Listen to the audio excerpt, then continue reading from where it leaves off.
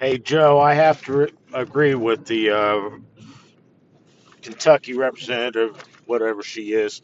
But I think they should randomly put needles and razor blades in these dolls for these idiots.